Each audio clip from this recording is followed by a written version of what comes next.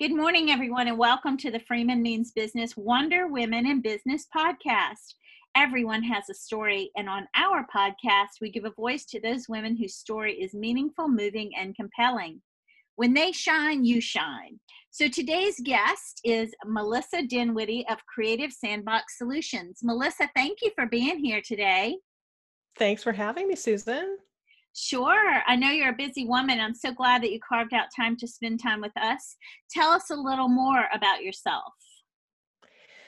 Well, I have been many things in my life. Currently, I help companies unleash creativity to be more productive. And I use creativity and hand-drawn visuals to help companies and organizations unleash productivity and profits. Nice. I So are you the person who, if I'm having a corporate retreat and we're talking about a mission, vision, and strategy, you're putting that into pictures? That is one of the things I do, yes. Amazing. So I've seen that kind of work done. I'm blown away. I get like it's amazing how fast on your feet your fingers are, so to speak. That's incredible. So what else do you do to help grow and protect companies or clients' businesses?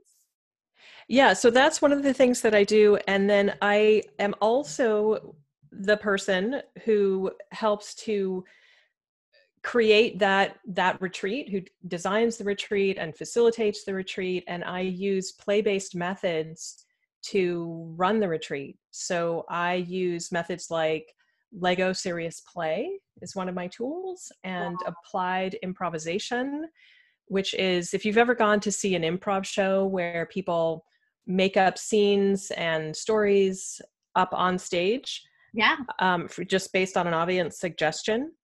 I use those kinds of games and activities, but in an applied way. So we'll do a game or an activity, and then I will post questions after we've done that game or activity to to help people connect the dots and generate insights that will help them figure out, incredible, have insights around whatever's going on in their world, in the company and the business on their team, but So I all see this, starting I from see this as improv games.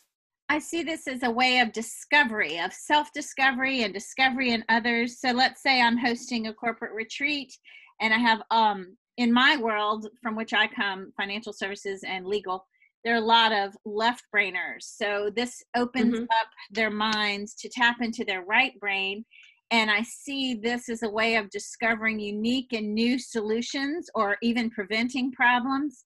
I think it's Yeah. fun. It's memorable. I know for a fact studies show that we communicate now through pictures and we remember things. Our brain remembers things better when we have visuals attached and associated. I can only imagine that the experience of acting out or engaging personally, not just watching you draw the pictures, but actually engaging in these exercises that you're talking about would be very memorable and super a super big aid in discovery or Absolutely. finding solutions. That's awesome. You sound like a really fun woman. I would love to see your work in action. I know a lot of companies that need to up their game when it comes to corporate retreats and executive, not just executive but company wide events where you are trying to impart a new message or share the new strategy or maybe just increase morale.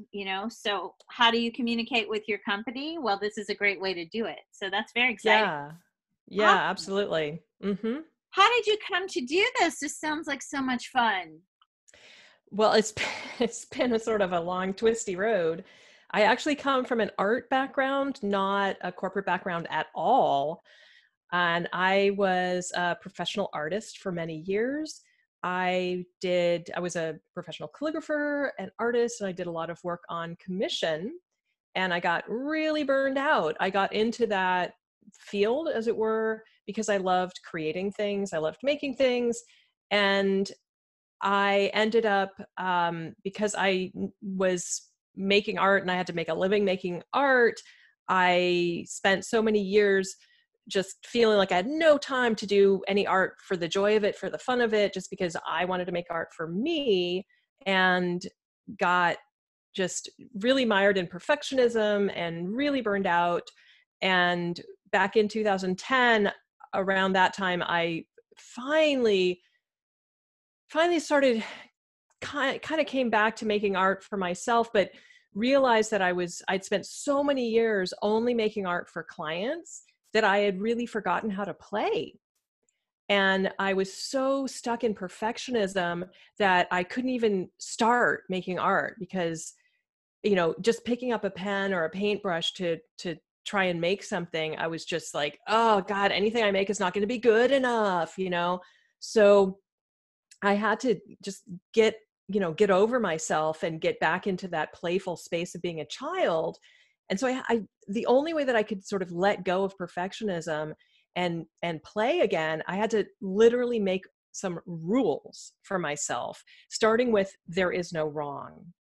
Yeah. And, and I made a sort of a handful of rules for myself. And one of them was, when you get to the place where the piece is not done, it needs something, but you're afraid that if you add something to it, you're going to ruin it. Go ahead and ruin it, baby. I mean, what's the worst thing that's going to happen? You're going to learn something. Yeah. So anyway, I had sort of a handful of rules that I made, and they really worked. And I ended up, over the next, few years, I ended up making so much art, and I really overcame that block that I had. And I had this moment in my head, where I realized that what I was doing was I was being like a little kid playing in a sandbox. And Is that the name? that's where the name of my business comes from. Is I love it. I had to be like a little 4-year-old kid playing in a creative sandbox. And this handful of rules that I started off with eventually evolved into 10. And I called them my rules for the creative sandbox. And those rules, I got invited to turn them into a little e-course for a online learning platform. So Nice. I turned them into this little e-course. Hundreds of people went through that e-course, and it changed their lives.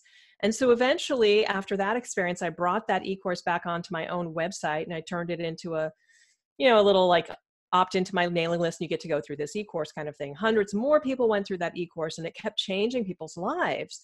And so eventually, back in 2016, I basically turned the e-course into a book, and I expanded on it.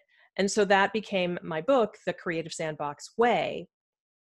And over the next, around that time, I had this epiphany. Meanwhile, I had been blogging since 2010. I developed a blog called Living a Creative Life. And at that point, I had realized that I was really miserable being a professional artist who never made any art for myself.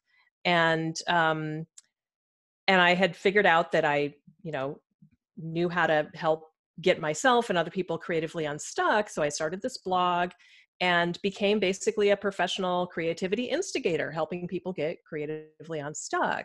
And I kind of developed this online business. And then back in, a few years ago, I realized that here I had this online business, and I really where my strength is in person. So what was I doing with this online business? And my strength is really working with groups in, 3 dimensions, in person. And so I thought, why don't I take all the things that I've learned about creativity and play and take that into the organizational world and see what I can do with it. And here's the thing. Companies aren't really interested in play for play's sake and creativity for creativity's sake, but they are interested in how it can help them, improve their business, help them with leadership development, help them with team development, help them with, innovation and new product development and things like that. So I had to figure out, how can I take what I know and translate that into helping organizations. And so it's been a bit of a learning curve for me, but that's where I am. And shouldn't it always be? I feel like, you kept talking about um, being a perfectionist. So I Mm-hmm. have a tendency to now, first of all, if it doesn't have a typo in it, you can rest assured it did not come from me. So there's my big, because I never learned to type, and although my grammar is impeccable and I'm a good writer, I definitely need someone to proofread my work. But that was really hard for me because it's almost debilitating when you find you sent something out and there's a typo in it. So I had to learn that when you have deadlines, depending on the gravity of the situation or the how high level the task is or how important it might be, good and done beats perfect and pending. That's my new rule. So Absolutely. yeah. So I love that you have evolved. It sounds to me like you haven't been all over the place. You're more like a bowling lane than a pinball machine. You have streamlined and evolved into this wonderful 4D creative person who helps others to find. I don't think this is just great for business. I think this is good for as you incorporate your business strategy into this and you use these tools that you teach and show as a way of unveiling or revealing or discovering new strategies to grow and protect businesses. I think each person who gets involved, at least I would, probably grows personally and finds fulfillment personally in these exercises. I'll tell you Yeah. a little secret and don't tell anybody. So if you're listening, folks, cover your ears. I know a lot of brilliant ISTJs, introverts, and a lot of supreme thinkers, linear thinkers who really need this. They need to tap into this. They crave this, and they can. Their minds are such that, you find a lot of lawyers and doctors are also musicians, because they tap into Mm. that. So I think this is really good for, those who are ISTJs, like those who are lawyers, engineers, CPAs, a lot of detail-oriented linear thinkers, to unleash their creativity and to tap into the other side of, what they can bring to the table. And when you do that, I think you're more aligned with client-centric solutions. You speak the language of your client, Absolutely. for sure. Well, I actually, one of the things I love about what I do is I see myself as something of a Trojan horse because I go in to, there's the overarching goal of how I'm helping the client.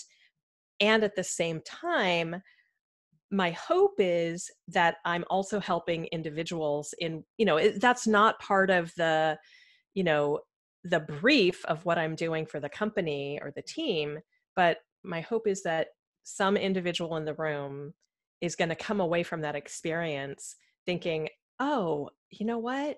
I'm going to pick up a pen now, or I'm going to go take an improv class, or I'm going to go pick up that guitar that's been languishing in my closet for the past 30 years, or whatever, because they've had this experience of playing in a way that they've forgotten that they could do.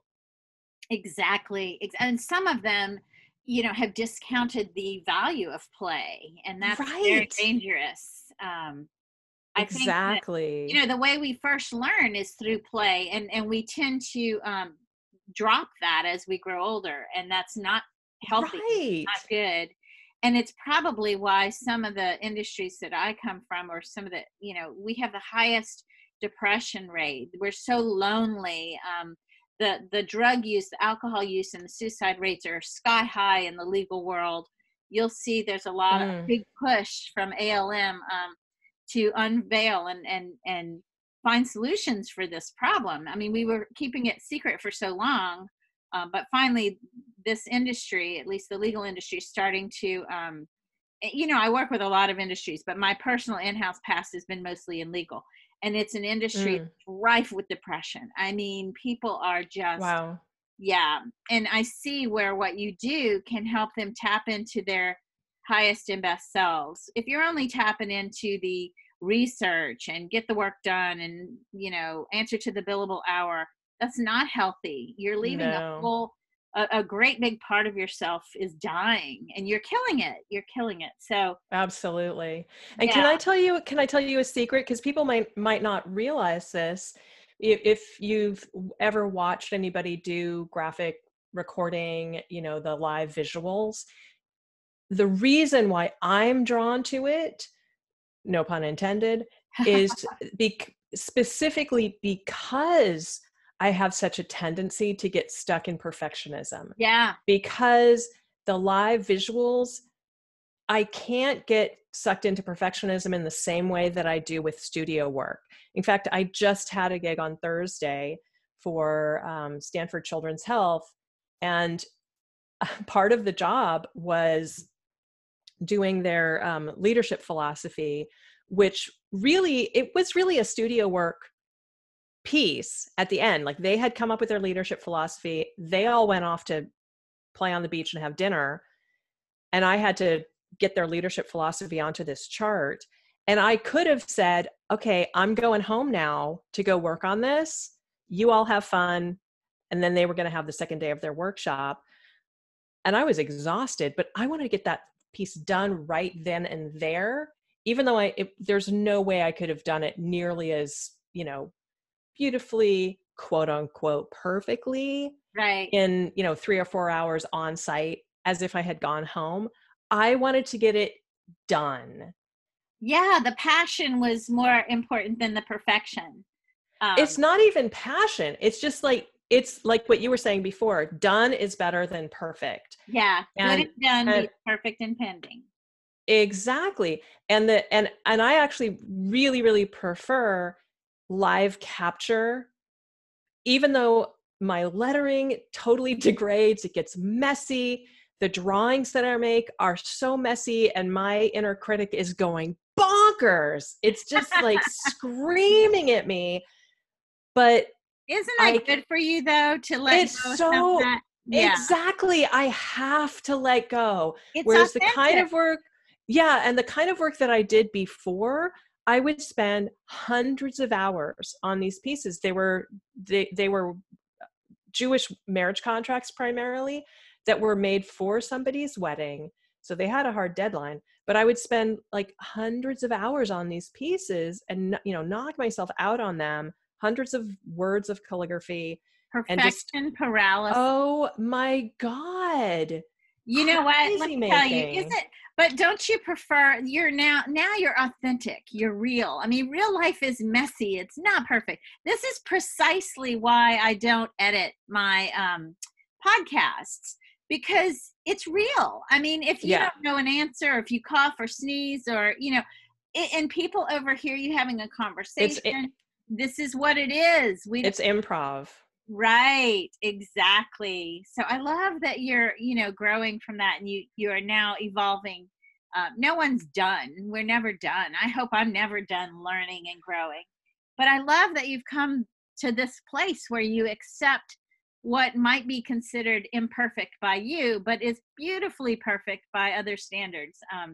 You know, and that you've come to realize your talents and skills are not defined just by the perfect. I mean, what is perfect anyway? You know, I had a friend tell me Yeah, once, she said, I don't understand the university system in this country.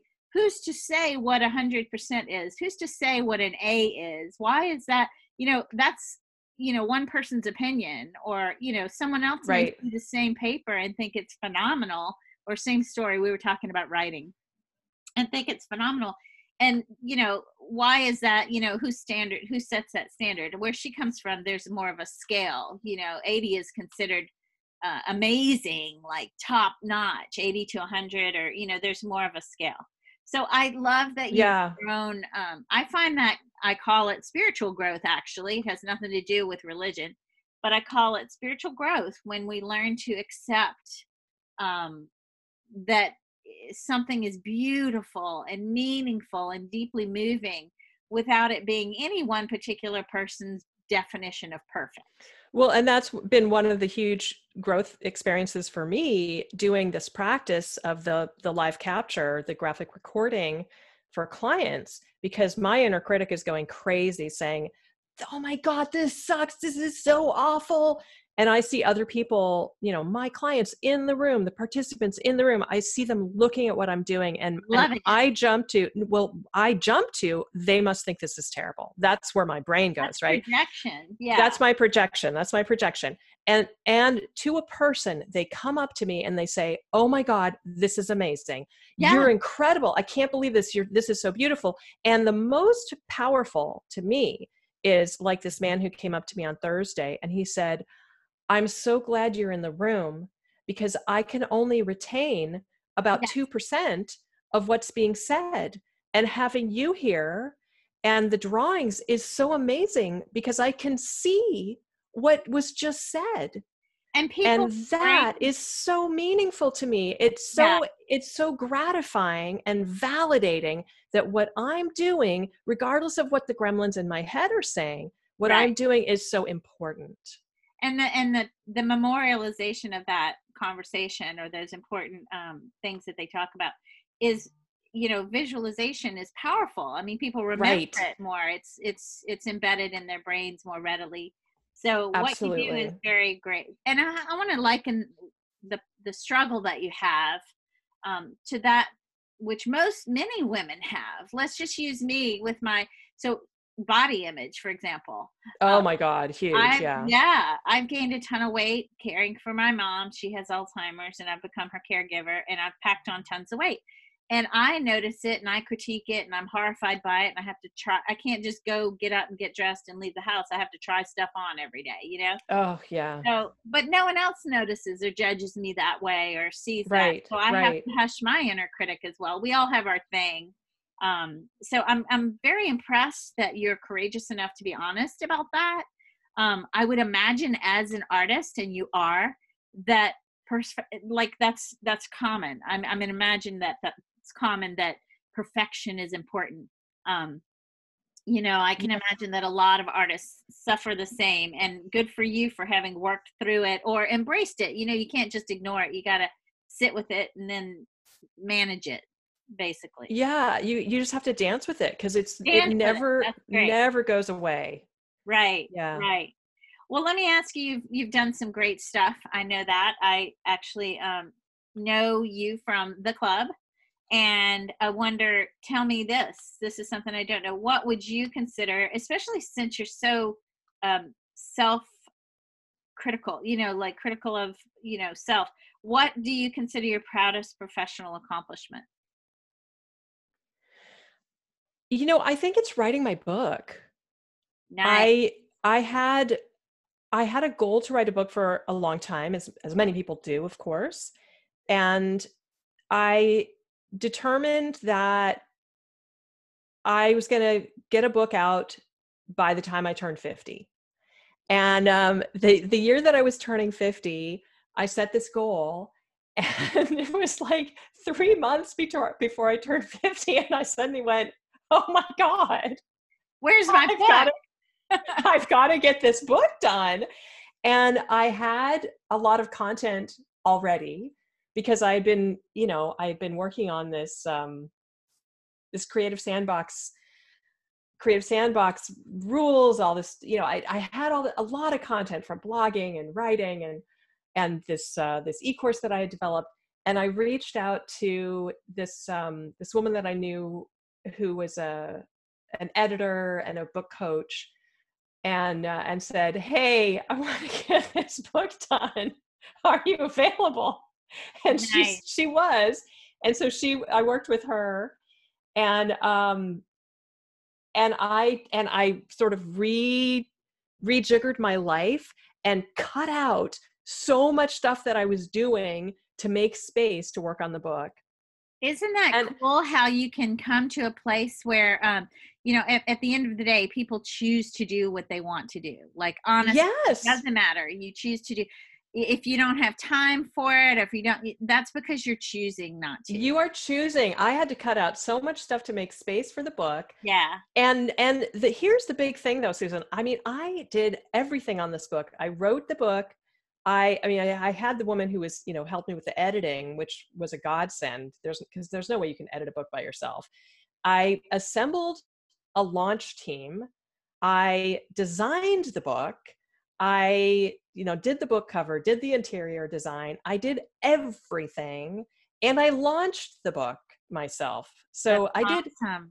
all of this in 3 months. It was totally insane. It nearly killed me. Do you So think that I in would not some do it the way, same way again.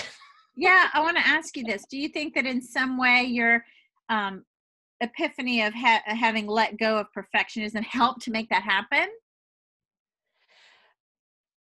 For sure. Yeah, for sure.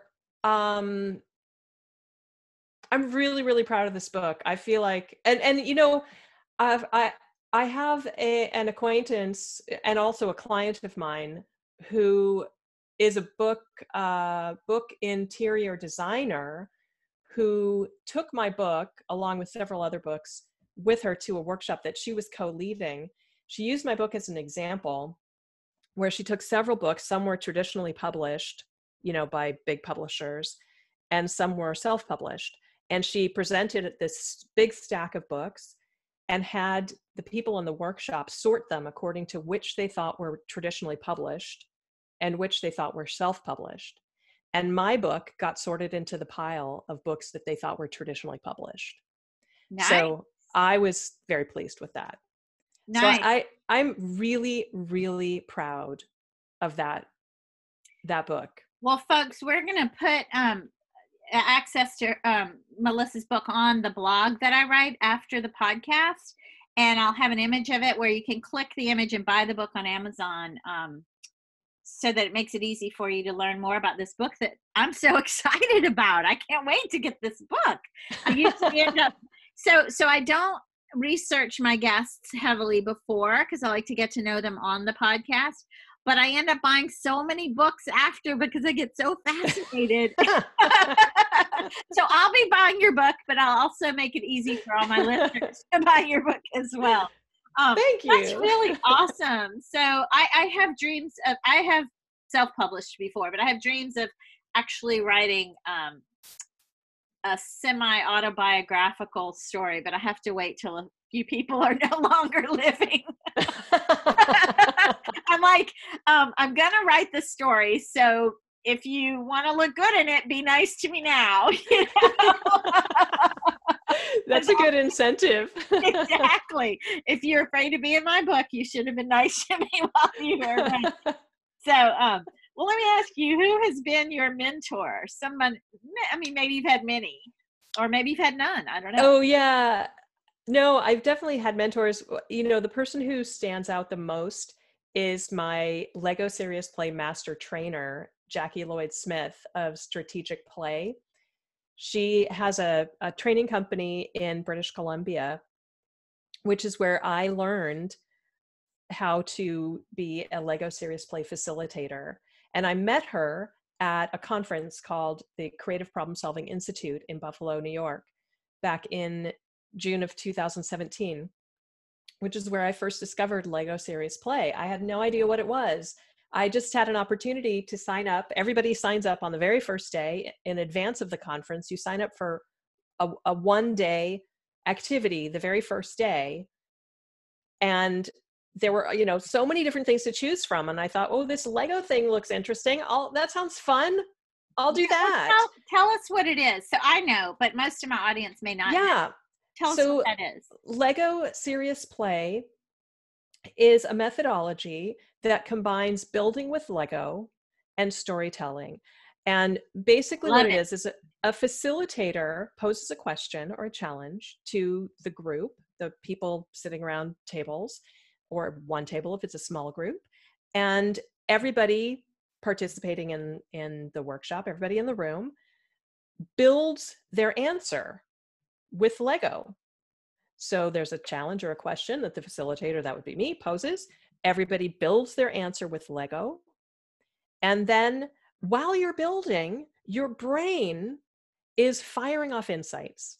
You don't have to think about it. Your brain just automatically is firing off insights while you're building. Your hands are the search engine for your brain. Your hands are building with Lego. Your brain is firing off insights. And then you have this model that you've built out of Lego that is your answer to the challenge or question. And then everybody who's built the model everybody has their own model that they've built, and one at a time you get to share the story of your model. So you get to hear everybody else's stories of what they've built, and you get to share your story. And while you're listening to other people's stories, your brain is firing off more insights and connecting dots. And as you're sharing your story, you may be firing off even more insights and realize, oh, I used a pink brick and it didn't occur to me as I was building, but now as I'm sharing my story, I realize that this pink brick has meaning that I didn't realize that it had. Right. I So love this so much.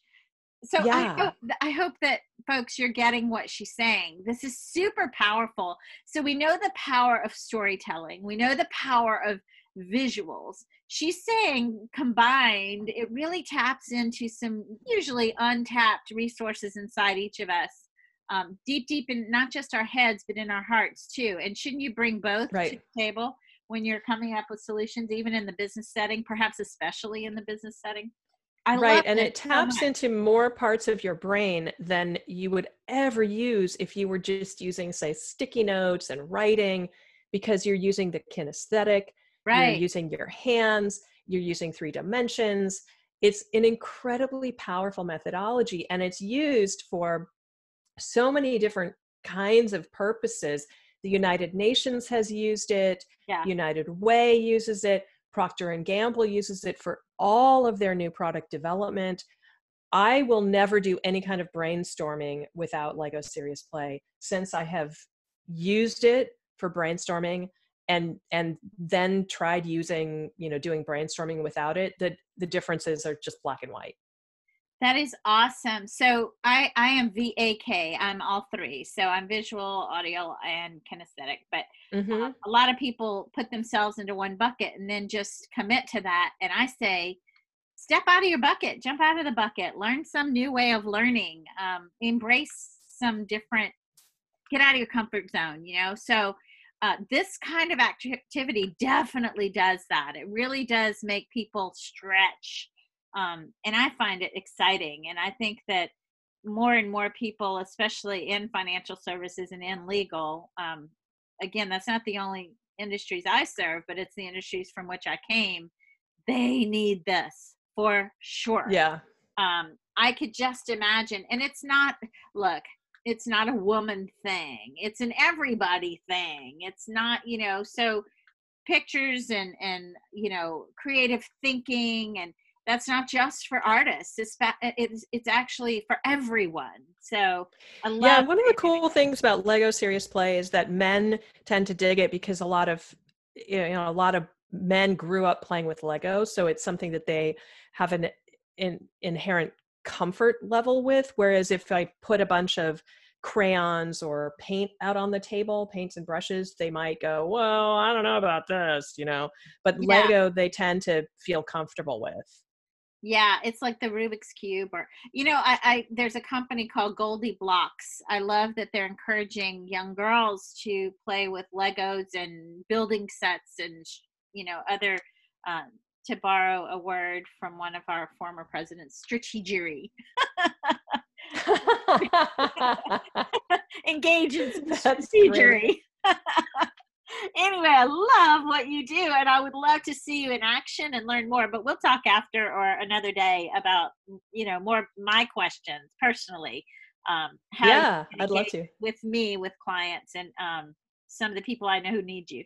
But anyway, so who was your inspiration and your mentor? We said the woman from Buffalo that you met in Buffalo, or she's from Jackie Lloyd Smith. Jackie Lloyd Smith. I want to make sure we mention her name so that people can check her out, look her up. And I'll put that in the blog as well. So let me ask you this. I know that this may not be the focus of your business, but in doing what you do and being who you are, how can we just, even on a day-to-day basis, big or small, doesn't have to be some grand scheme, but how can we support other women in business? That's my goal. So how can we do that just day to day? Well, I think any way that we support women in general is supporting women in business. And also, looking for women-owned businesses and intentionally, buying from them. and Yeah. and talking them up, telling your friends about women-owned businesses is always a good thing to do. And that's so easy, folks. You don't need to spend money, to share that message. You don't need to, bend over backwards to share that message. You don't just, when you need something, or if you're looking for something, go to a woman-owned business. That's very easy to do. And the message is very easy to share. She's not asking you to do something that you can't afford to do with, time-wise or money-wise. I mean, it's very easy to do. Women-owned businesses are very difficult, just to get that the word escapes me, but when you get uh the certification as a women-owned business, it takes a long time and it's hard, and you Mm. have to show how much money you've earned for a sustainable period of time. So I love that. No one's ever said that on my podcast, actually, and that's one of the easiest, most basic. Oh, really? Yeah, isn't that crazy? I've done hundreds, over 100, so maybe about 150 podcasts. No one's ever said that, but that makes so much sense in dollars. Haha. So let me ask you this. What has been your biggest challenge or setback, and how did you overcome it, Melissa? Oh, man. So my biggest setback was back when I was still a professional artist and I was pretty burned out. Um, oh, man. So this was back in 2010. I was already, I was really, I didn't really want to continue in the direction that I was in, being primarily a ketubah artist at making the Jewish marriage contracts, but I hadn't come to the realization that I could do anything else yet. And it was 2010. So the economy had tanked, Yeah. and my business for the first time had taken a nosedive, and I didn't even know that that was possible. That's how like naive I was. And such an artist, right? I really didn't know how to run a business. I just had it had just sort of grown organically. Yeah, And that's so very artist-like. I was so naive at everything. And I was so panicked when everything went south that I just threw a bunch of money at the problem. And I ended up, the only thing that I succeeded at doing was getting myself very deeply in debt. And so here I was, February of 2010, and here I was in debt. I had no money in savings anymore. I had just like blown through my savings, and I was desperate. And my business was very seasonal at the time because it was based on weddings. And so there were some clients that I had some, correspondence with, but nobody had handed over their credit card at this point. And so I was on the phone with this woman, this bride, and she and her fiance they wanted to buy not just a ketubah, but also a Quaker wedding certificate and matching invitations. So this was going to be more than enough to pay my mortgage, but my mortgage was due in like 5 days or something. I mean, it was just like, I was so stressed out. And so I had like, I don't know, 8 conversations with this woman and her fiance at this point. I was like thinking to myself, would you just hand me, just give me your credit card information, So I'm on the phone and she was like, okay, I'm ready to place an order. And I was like, thank God, thank God, thank God. And then she said, I just want to talk to my fiance one more time. And I was like, oh. So I had been, at this point, I had been scouring the internet, and I had, been listening to all these, financial online marketing gurus or whatever. And so all these people had been talking about how to create a sense of urgency. So stupidly, this thing popped into my head, create a sense of urgency, create a sense of urgency. So I said, oh, sure, no problem. But if you buy now, you can get a set of Ginsu knives. I didn't say exactly that, but it was, It was almost that bad. I was like, I'll throw in some, I don't know, special shipping package, or I don't know I don't remember what it was, but it was so wrong. That's so fair. It was Don't so feel out of bad. alignment. Yeah, but I think everybody who lived through that, I was one of those. I had the security of a position that you make money whether the economy's good or bad. Lawyers are safe. When times are good, people need lawyers. When times are Those bad, are people bad need people lawyers. need lawyers. Well, Yeah. this woman got off the phone very quickly, and I knew I had blown it. And sure enough, a few hours later, she sent me an email and said that she had been, that our conversation made her very uncomfortable, and they had decided to go elsewhere. And so I lost that sale. And Yeah. I just utterly flipped out. I had a total meltdown, and I mean, I had a total breakdown. And that Well, was my hit bottom moment. yeah, And actually, and it changed my life. I mean, that it was the worst moment in my life, and in a way it was the best moment in my life, because it helped me strip the blinders off, and it made me realize, oh, I don't have to just be a Katuba artist and a jazz singer at night, because I was singing jazz at that time in my life. But that is what led me to start my blog, Living a Creative Life. And it led me to make the decision that, oh, I could do whatever I want. What is it that I want to do? What do yeah. I want my life to be? Who do I want to be? I want to be more creative. I want more creativity in my life. Where do I want to go, and what do I want to do? And so that's what led me ultimately to be where I am now. Nice, nice. So I just want to say something funny about that. We all have a story like that. I've been in sales all my life. We all are, whether we admit that or not. Yes. Desperation is the stinkiest kind of cologne. I'll just tell you. Oh my God, it's so true. Nobody, yeah. When you reek of desperation, people are like, wee, run the other way. So, So true. let me ask you this. If people want to reach you or hire you or just know more about you, your book, your blog, all the wonderful things that you do, how can they? Well, my consultancy website is creativesandbox.solutions. You can also reach it at creativesandboxsolutions.com. We'll go to the same place. And my personal website is melissadinwiddie.com. Nice, nice. Folks, if you didn't get a chance to write all that down, I'll make sure to include all of Melissa's contact info and her website address in the blog. That blog is going to be out on my website within 48 hours. Melissa, you are so funny and so wonderful and a great storyteller. For someone who tells stories through pictures, you're also a really good storyteller through oration. So, oh, thank you. Yeah. I'm sitting here laughing, and I'm sad with you when you're sad. And I'm like, yeah, cheering you on. So, well, look, have a great day. Thank you so much for carving time out to spend with us. And you're awesome. You're awesome. Thank you. Thanks for having me on. It's been a real delight. Yeah, same here. Thanks for listening, everybody. We'll hear next time from another great woman in business. Have a good day. Bye-bye.